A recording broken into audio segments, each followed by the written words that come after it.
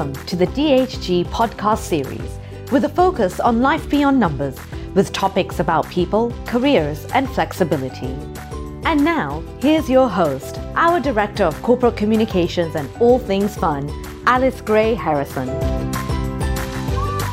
Hello, everyone, and welcome back to another episode of our DHG podcast series. I'm Alice Gray Harrison, your host, and I really love this venue because we get to hear about the things that matter the most to us: flexibility, careers, and of course, stories about our people. We are currently celebrating Black History Month. Today, Dr. Nika White is joining us to share perspective on inclusion and diversity in today's business environment. Nika's professional career spans over 20 years, and it ranges from serving as a diversity and inclusion practitioner, an accomplished marketing communications executive, economic development leader, and community advocate. She finds inspiration through intersection of business, diversity, and leadership, and has made this her niche. She's a nationally sought-after consultant, thought leader, and speaker to countless organizations and executives on issues such as team engagement, organizational leadership, strategic diversity, and intentional inclusion. And I had the opportunity to catch up with her prior to this call, and we had a delightful conversation, and I just know that this is going to be a great podcast. Welcome, Nika. Thank you so much, Alice. I appreciate the opportunity. So you have an interesting background. Can you tell us just briefly about your background and what inspired you to focus on inclusion and diversity? Sure. So my background into this discipline, as you mentioned, is quite unique. I didn't set out to be in the discipline or field of diversity and inclusion. My background is mostly in the space of advertising, marketing, communications, and I recall spending about 15 or so plus years working directly in that industry. And specifically, I started my career at an ad agency, and I was in between the New York office of this agency as well as the Greenville office. And so going back and forth, it gave me a great appreciation for the differences in terms of the market and the people in those markets and the diversity or the lack thereof. And I remember sitting in my office one day as I was really contemplating on how much I just enjoyed the work of advertising, marketing, communications, and I had an epiphany. And I started really reflecting on, if I enjoy this work as an African-American female, why aren't there others that look like me that's also taking advantage of this wonderful career path that I found to be incredibly fulfilling and very rewarding? And I couldn't let that go, but strictly, Alice, because when I started to think about the role of advertising agencies and the role of marketing firms, which are to be those smart marketing partners to their clients whose consumer constituency represent diverse America, it begs the question, why are we not being more intentional and being more forward-thinking in our diversity and inclusion leadership approach to make this a part of the foundation of our product service offerings? And I couldn't let that go. So I remember I had a very spirited conversation with the president and CEO at the time, who was very hands-on. I had a good rapport with, and I laid out the business case, and I knew that it would be well received, and it was. And he looked at me and said, I agree, we need to do it. This is certainly going to bode well for our mission of becoming the most admired agency. And you're going to lead it. Now tell us how. And so in that moment, I had to think very quickly. And while I didn't have the full answer of how, I knew that a starting point was to, put some really smart people in my camp that were already accomplished and creating great success in this space within their respective organizations. And we literally went to work. And we found that that was really a great turning point for the agency. We began to be a lot more intentional and effective, and we noticed that it was really making a difference in the way in which we were servicing our clients and the way in which we were hiring. And it allowed us to be that smart marketing partner for all of the clients that we were working for. And I found through that experience, as I started to work in that discipline, I was really in a dual role at that time, that I was really in my element, and I was really operating in a space that I felt connected to and drawn to. And it was only but a matter of time before I would find myself in a predicament where I was able to start working in that discipline full time. And so that's kind of my history and my story. I think that it helped me tremendously that I did not start out as a D&I practitioner. I was known already before that time as a thought leader across so many different operational aspects of an organization. And that is what helped me to, really be able to couple the business lens of inclusion with the work of diversity. And I think that makes a tremendous difference. Oh, I totally agree with you. And as you were talking, it was funny. I was thinking about how that probably has played a role in your success. So you have a variety of clients, big, small. What are some of the biggest challenges that they're facing? What's keeping them up at night? That's a great question, Alice, and I think that there's probably a multitude of ways in which I can answer that, but I would say the two biggest things that I often hear would be first and foremost the how-tos. People can really value the work of diversity and inclusion and recognize that it's significant and that it needs to occur, but when it comes down to executionally, the implementation, the strategic oversight, oftentimes a lot of organizations are not quite as well versed on how do we do this effectively, where the work is sustainable for the long term, and whereby they are seeing impact and not just approaching it from an activity perspective. And so I spend a lot of time bringing my level of expertise and skill sets to empowering those leaders and organizations who want to be more thoughtful about this work to understand how do you do it and do it successfully. And that includes a multitude of things, even from, talking about change management and how that plays a significant role, and diversity and inclusion within an organization, and tracking and measurement, and, again, just the educational piece and making sure that people see it as a leadership function and not as something that's just solely the responsibility of the person that carries the title of diversity and inclusion officer or manager.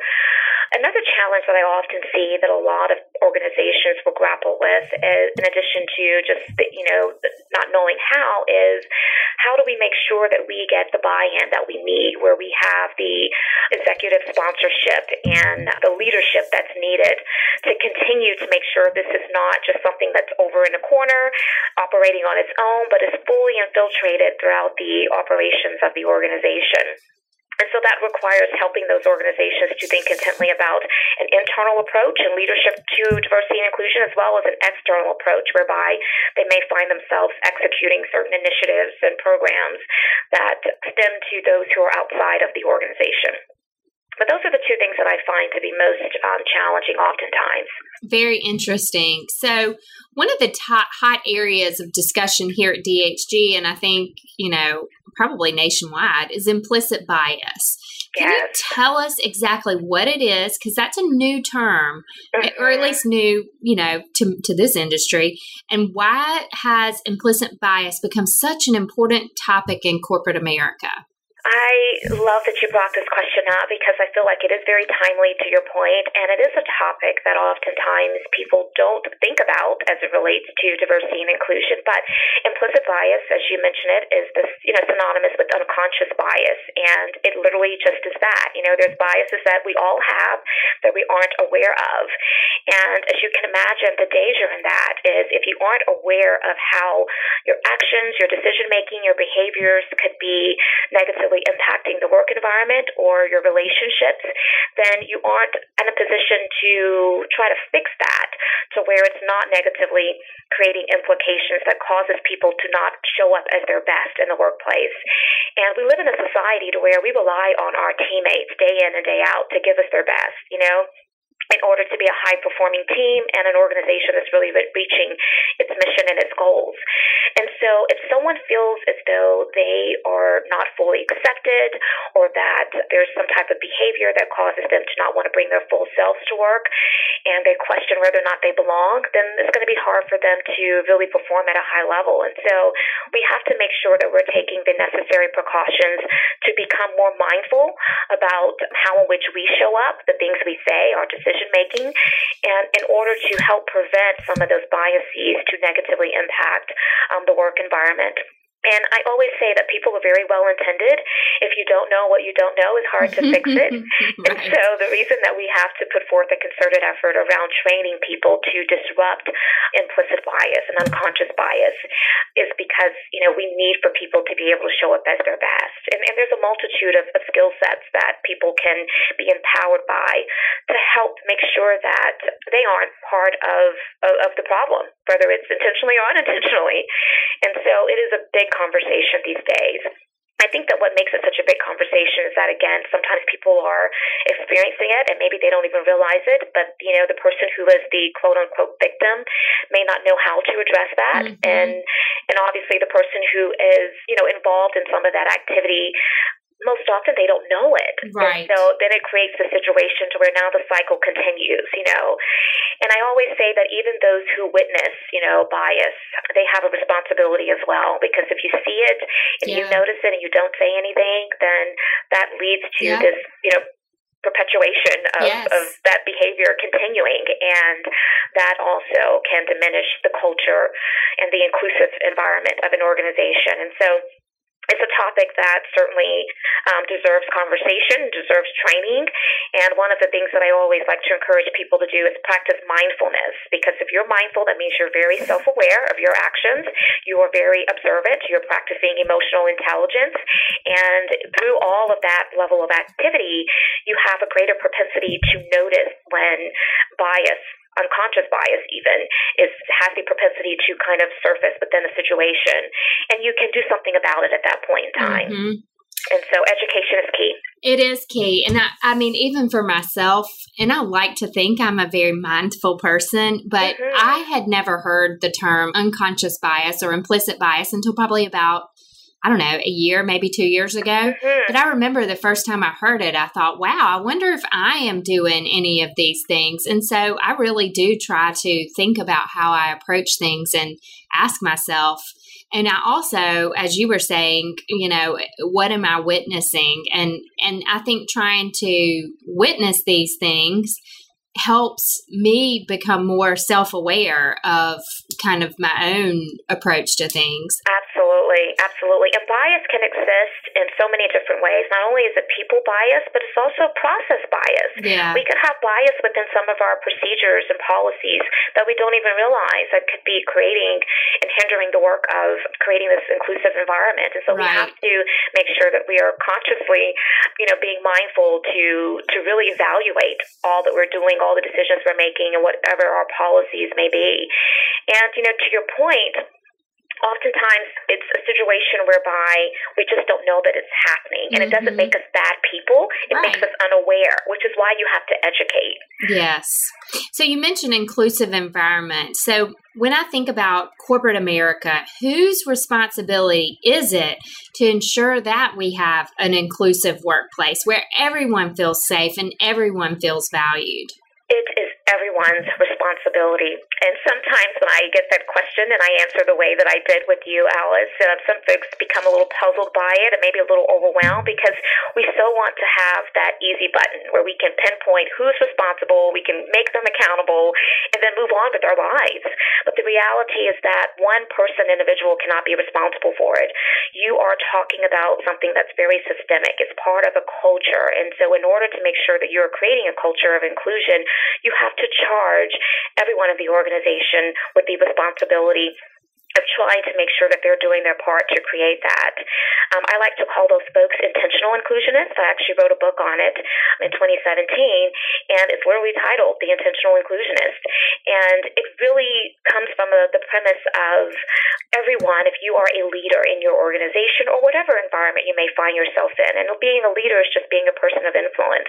But if you are a person of influence, then you have the ability to create change. You have the ability to impact inclusion within your environment. And if we all as leaders are taking the responsibility and assuming the accountability for that, then imagine how much further we could be in this work of creating inclusive environments. And so I think it's everyone's responsibility. Now, having said that, you are going to have your champions, and you are going to have your key influencers in organizations that will be able to help the organization to move that forward in a way that is at a pace where people really can appreciate it, and you can start to see impact pretty quickly. And I often say that it starts with, your key senior leaders, because they're the ones who are setting the tone for the organizations and setting the expectations, but ultimately it's everyone's responsibility.